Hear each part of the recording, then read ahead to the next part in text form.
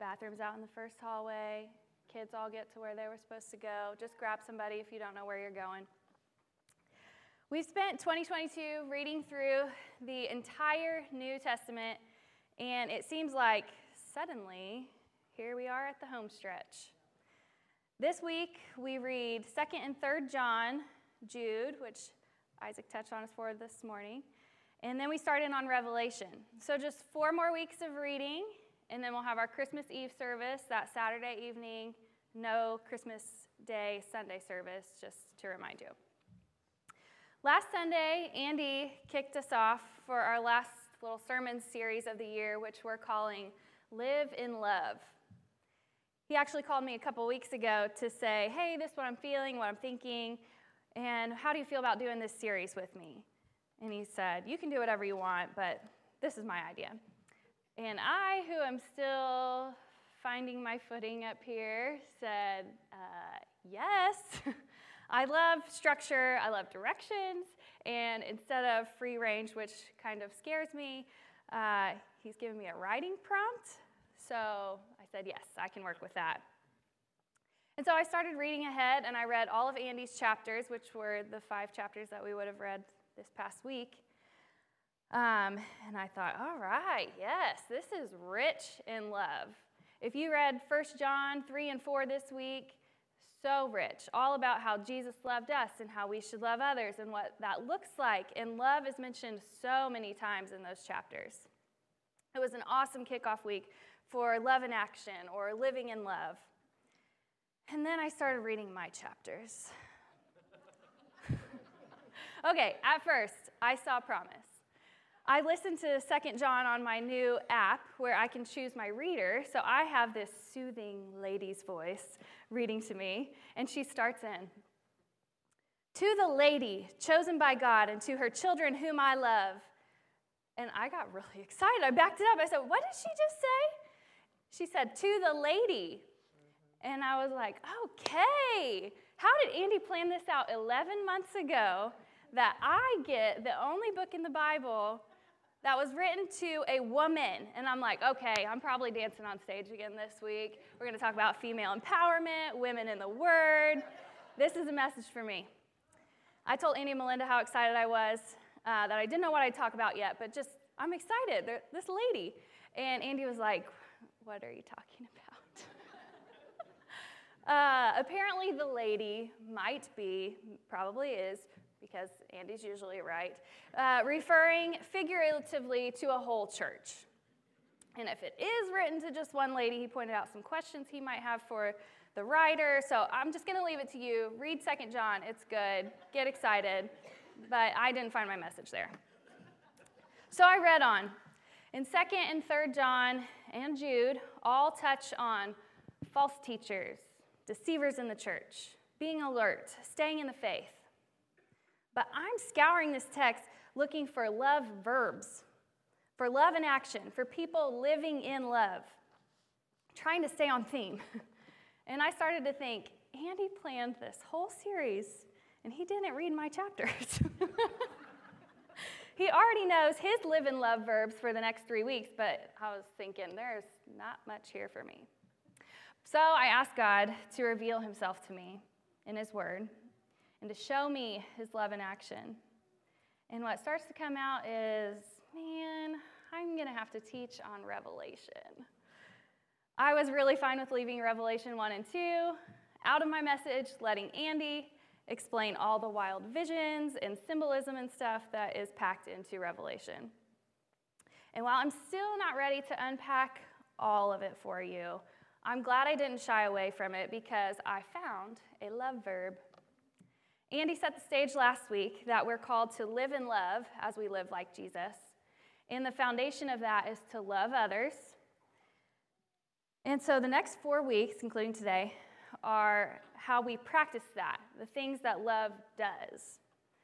So today, as I continue to encourage you to live in love, I want to show you that love lifts. That's my title today, Love Lifts. How do you think I got my CrossFit friends to come back this morning? I told them I was talking about lifting, obviously. No, they were going to come anyway.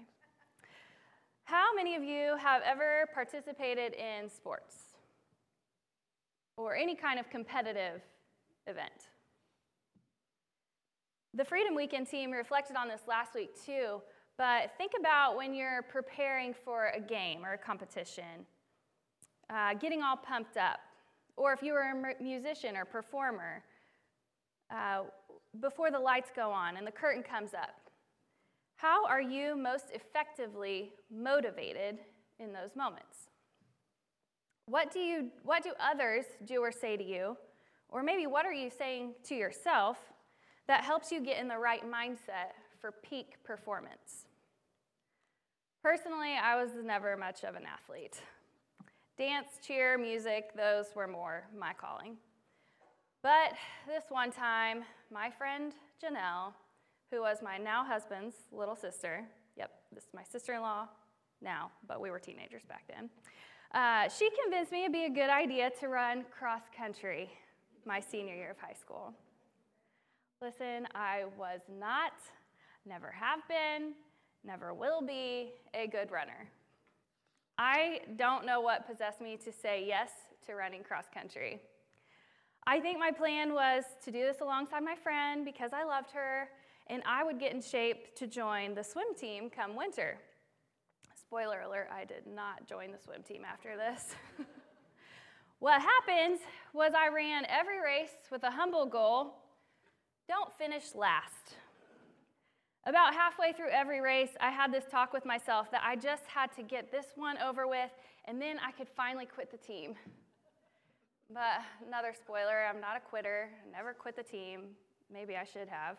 I remember one race vividly that an actual snake sprung out of the grass with its mouth open, coming at my foot, and I screamed and did this turning, jumping thing over it, and I probably never ran so fast in a race as I did for the next 50 yards after this snake literally tried to bite me. And I'm pretty sure I spent the rest of that race in tears, questioning all of my life decisions. But there is one meet that I remember a little more fondly. I don't remember my time or how many runners I beat, but I remember my coach. We knew there was a stretch on this course inside the last mile of the run that was a steep uphill run. And my coach said that that's where she would wait for us, at the bottom of the uphill run. And I remember she asked me specifically, what motivates you? She said, do you need me to yell at you? Do you respond to trash talk? Or do you need me to yell out nice things and lift you up? And I'm pretty sure I told her the same thing I'd say now, that if you yell at me how slow I am, how bad I am, how many runners are passing me, I'm probably just going to cry and give up. And I remember when I turned the corner and I saw that big hill on this run, I spotted my coach there waiting for me, just like she'd said she would. And she yelled things like, "You've got this, Kelsey. You're doing great. Don't stop. You can do this." And she ran alongside me, just outside the roped-off trail, all the way up that hill, cheering for me all the way. The only thing I know for sure about that race was that I did not stop running up that hill. I had stopped running to walk in many a dark place in a cross-country meet, but not that day, because my coach was there to lift me up at the most challenging part. So I want to show you what I found in Revelation chapter 1. We're pretty sure this is written by John. Revelation was written by John, who was Jesus' disciple, and he calls this book the Revelation of Jesus Christ, or the revealing of Jesus, and writes to the big 7 churches about the messages and visions that he's received. And I know, for me, that's what makes Revelation so tough to read and to study, are some of the weird visions and the creatures John describes in Revelation. But I know 2 Timothy 3:16 tells me that all Scripture is inspired by God, and it's useful for showing us the truth, exposing us, correcting us, instructing us. So, if we believe all of God's word is real and true, that includes Revelation. So jumping in, I'm reading the Message translation in Revelations 1, starting around verse 12. That's perfect right there. Yeah. Go back. Okay. I turned and saw the voice. This is John speaking. I turned and saw the voice. I saw a gold menorah with 7 branches, and in the center, the Son of Man, in a robe and gold breastplate, hair a blizzard of white, eyes pouring fire blaze, both feet furnace-fired bronze, his voice a cataract. Right hand holding the 7 stars, his mouth a sharp biting sword, his face a perigee sun. I saw this and fainted dead at his feet. His right hand pulled me upright. His voice reassured me. Don't fear. I am first, I am last, I'm alive. I died, but I came to life, and my life is now forever.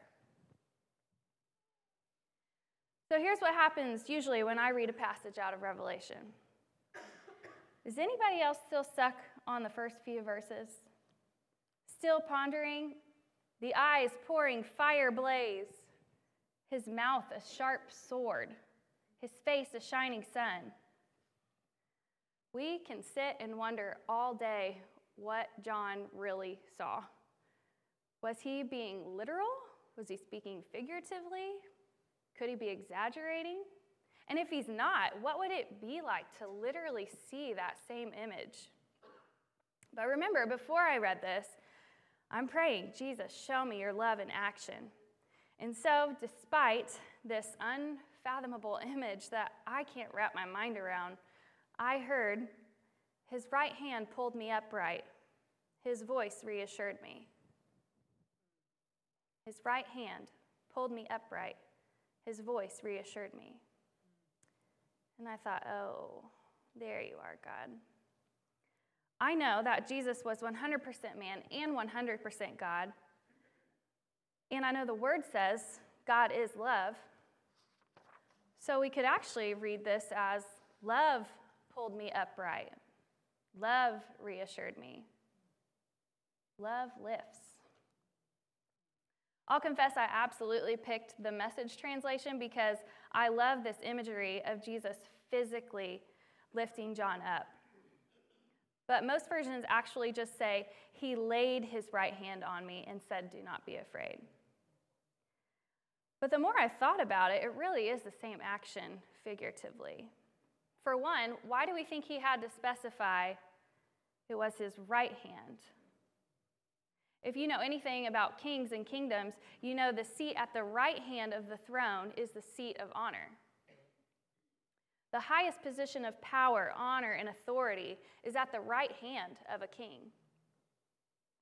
Isaiah 41:10 says, fear not, for I am with you.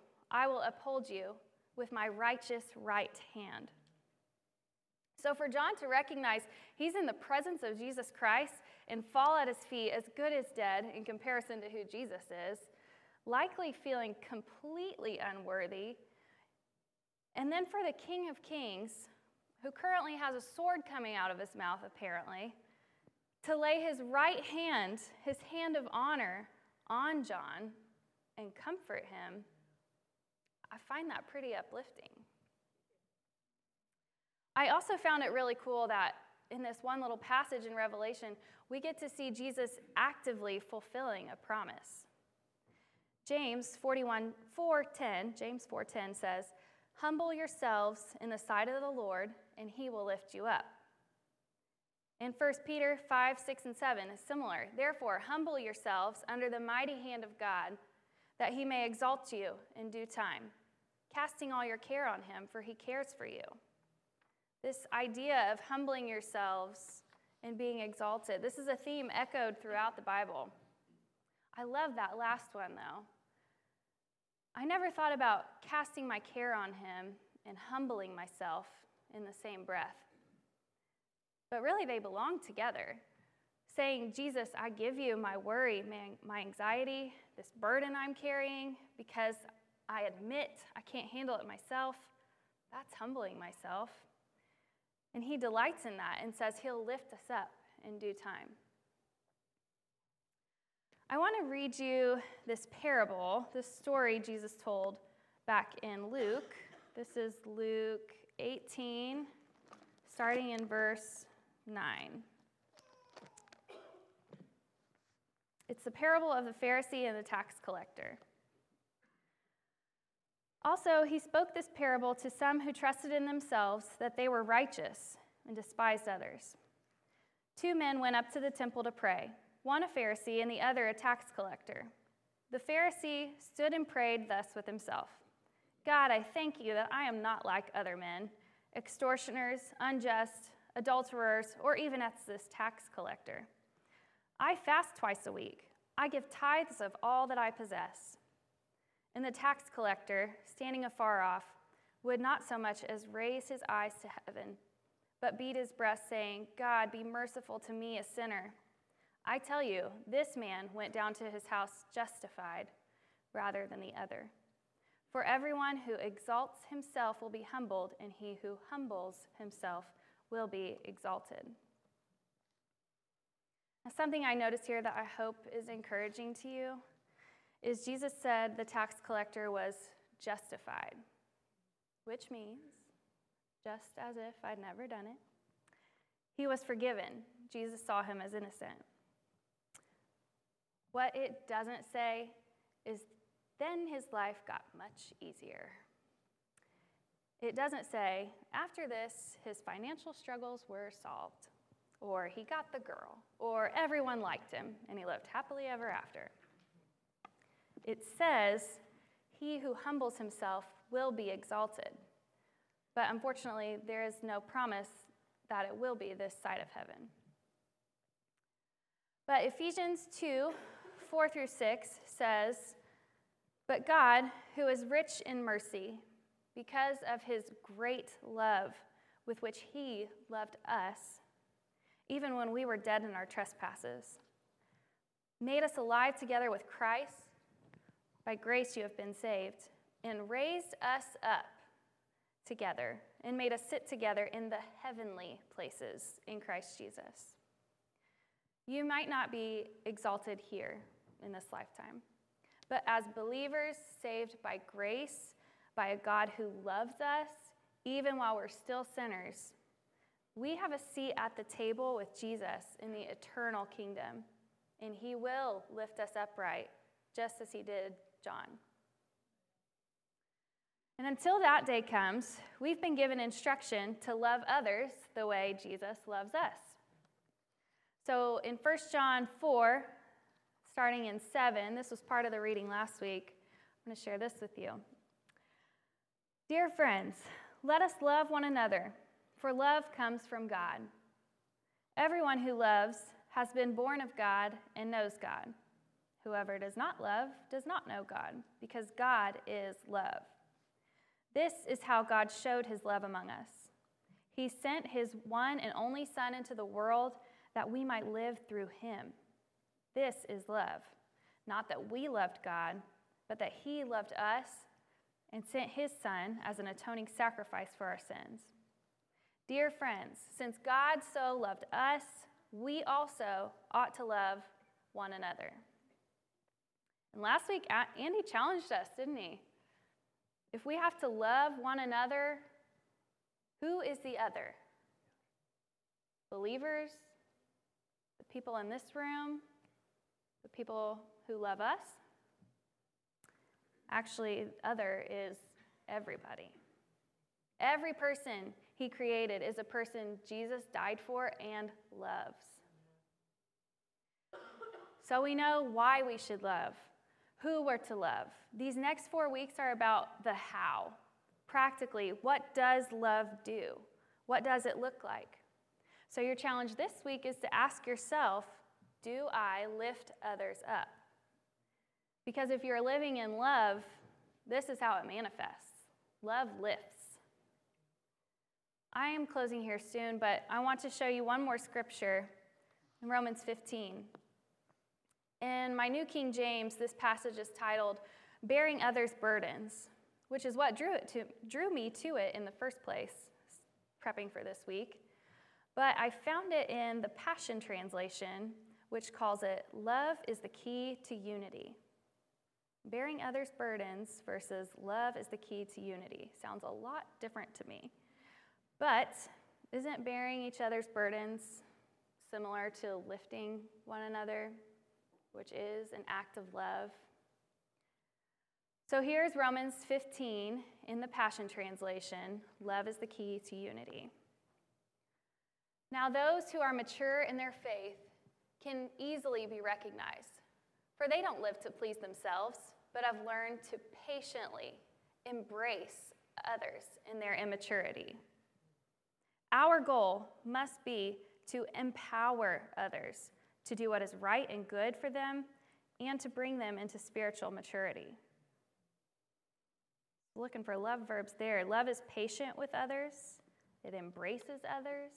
It empowers others. And then in 1 Corinthians 8:1, which says, knowledge puffs up, but love edifies. And thinking about knowledge puffs up, it reminds me of the Pharisee in that parable. There was no evidence of love in that guy, at least in this moment that we got to see him. He was so proud of what he knew, how he acted, and the things that he didn't struggle with. And that's not love. Love edifies. It builds others up. It empowers those who are struggling and gently shows them, you don't have to live like this. There's a better way. I actually asked my husband before I got the ball rolling on this message, I said, what kind of motivation works for you? I wanted to make sure it wasn't just sensitive little me that needs, the uplifting motivation. I said, do you like when people cheer for you, or do you tend to work harder if someone's yelling that you stink and you got to do better than that? You may have heard this phrase. Maybe some of you live by it. Haters are my motivators. Maybe you are motivated by anger, by hatred. Probably I don't know the things that you've been through, the things that have been said to you, that you have had to channel into motivation. What I would say to you is, you don't have to live like that. You see, even my husband, who talks to his gym enemy, / we know he's your bestie, on the phone every day after the CrossFit workout to talk smack about who was the fastest or the strongest or hit the most reps, even that competitive guy will tell you he prefers to be lifted up rather than put down. My cross-country coach could have yelled 100 critiques and put downs at me. She could have told me I was at the back of the pack, that I looked slow, that my stride was too short, all things that were true. And maybe coming from a good place, trying to make me better. But instead, she acted in love. She showed up for me, she encouraged me, and she literally ran alongside me. Jeremy, can you put up the last Revelation verse again?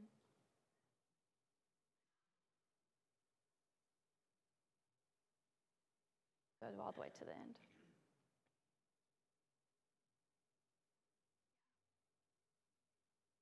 It's fine. 1:17. You can remember this. His right hand pulled me upright. His voice reassured me. His right hand pulled me upright, and his voice reassured me. Love pulled me upright. Love reassured me. If you want to know if you're living in love, check the way you interact with others. Do you tear down, or do you lift up? And if now you're stuck thinking, wow, my motivation does come from pent-up anger and from hatred that I've received, you don't have to live like that. God sent his son to the cross because of his great mercy and love for you. Rest in that. Cast all your cares on him, humbling yourself. He loves you and promises to lift you up. Let's pray. Lord, thank you for meeting us here. Lord, thank you that you reveal yourself to us in your word. Jesus, thank you for demonstrating your love by lifting up John and promising that you will lift us up, Lord. God, I pray that we would be a people who lives like you. God, you tell us that you loved us, and so we should love others. And Lord, just help us to see everyone as the other. Help us to have soft hearts, Lord. Would you fill us with your Spirit and just help us to be vessels of your love, God, and to lift others up, to build others up. And Lord, would we rest in knowing that you love us and that we don't have to channel hatred into motivation to do better, to be better, Lord, that we just trust in who you say that we are your children, God, and that you love us. Lord, praise you for who you are. In your name, amen.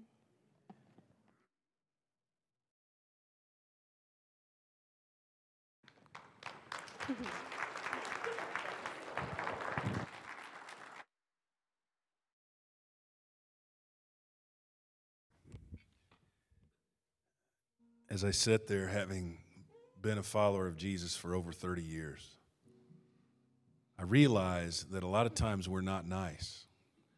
We don't fight for the person because we're fighting for some ideology, and we feel like God needs a defense attorney, and it's us.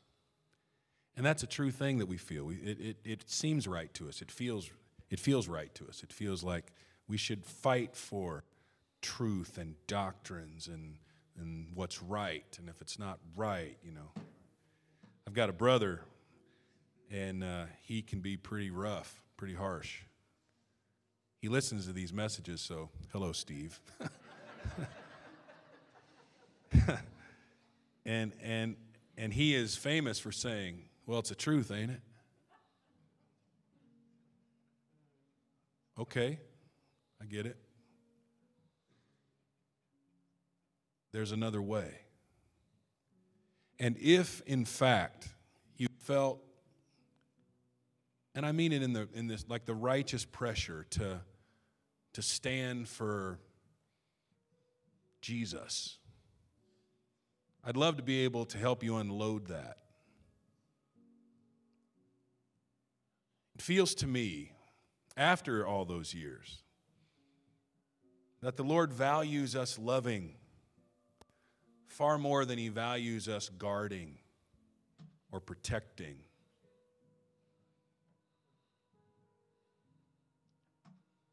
Yeah.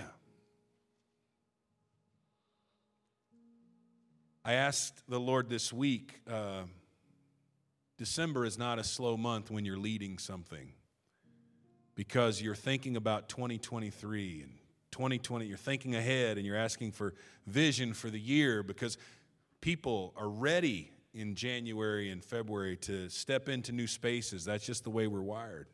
So I'm thinking about that and praying about that. And I told the folks this morning, I was listening to a podcast yesterday, and the guy talked about defining if you want to be a digital church and how, you have a brick and mortar staff, but you want to go digital and it just doesn't match up. You've got to align your actual structure with your values and all that, And I'm sitting there thinking, well, what in the world is my goal for this church? I'm like, and Eric, your brother, lives in Kansas City, is that right? Yeah. He visited here once. I didn't even know the connection. He greeted me out front, and he said, hey, I'm Eric's brother, Kansas City. We chatted a little bit. He said, I've got a word for you this morning if you'd like to hear it. Meaning God had dropped something in his heart to speak to me, and I said, sure. And he said, as I was sitting in the room, the word of the Lord that came to me was that this place is an oasis. It's an oasis for people. For folks that go to church and had a bad experience, for folks that haven't been around church at all, for everybody disconnected somehow can come here. And they may not even stay, but they come here and then they're healed and fed and helped and they go. I received that. I said, I would love for that to be, and I thought of that yesterday, I would love for that to be what this church is. When I say defending the space, defending a room where people can be in this room and they know they're loved, because they exist. Everybody, because you exist. Because he loves you, we love you anyway. I'm loved. Don't always do right.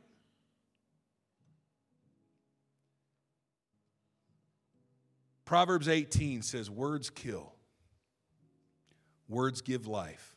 Now listen to what I'm about to say. They're either poison or fruit. You choose. Proverbs 18 in the Message, words kill, words give life. They're either poison or fruit. There is no third choice. There is no neutral option. There is no just joking.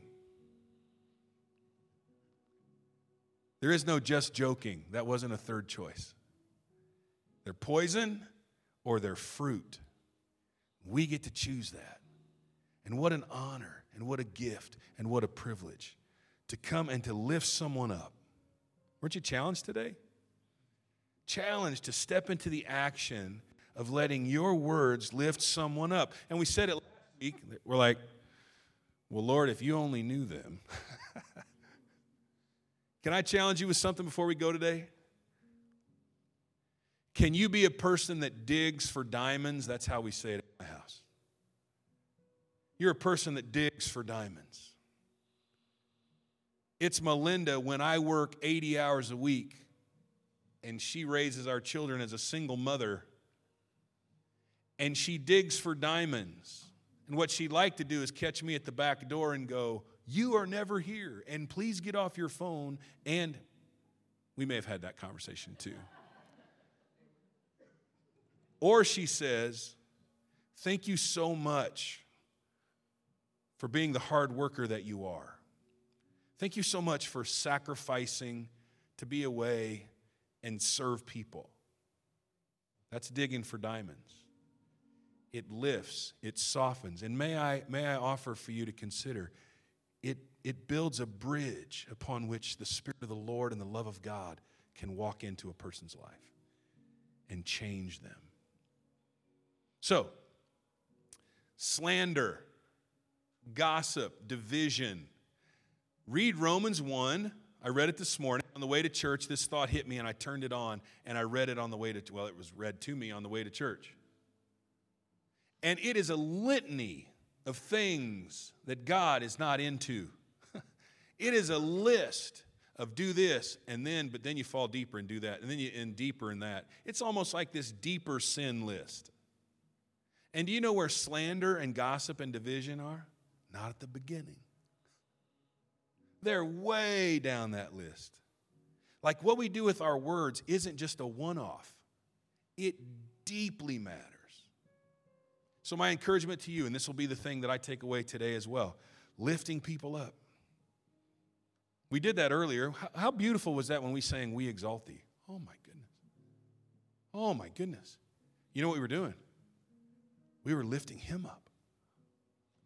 And we can do that with each other. So I encourage you this week, let the Holy Spirit give you eyes to see where you can come alongside someone and speak life, speak fruit into their life.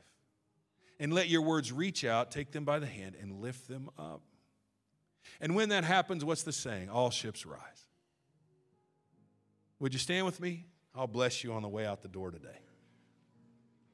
I want to remind you that if you're interested in baptism, several folks are, and they've already told me a few have signed up on the Church Center app. That's where we'd want you to go, Church Center app.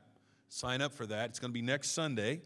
We're going to do Baptism Sunday next Sunday, so I want you to be able to be a part of that for sure. Lord, thank you so much for the challenge of your word. We do love. We do love. So let the words of love in our heart come out. We don't want to hold them. I pray that there'd be strength and courage to step outside of the awkwardness, the uncertainty when we feel like we may be imposing or something like that.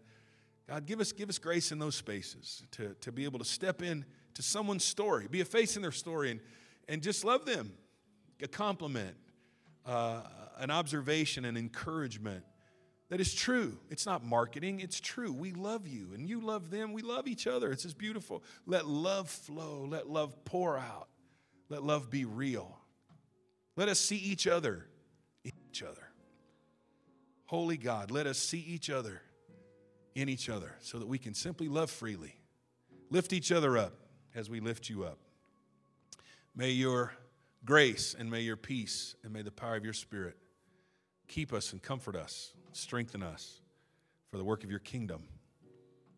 And I pray it in your name, Jesus. Amen. Amen. Thank you for being here today. Love you.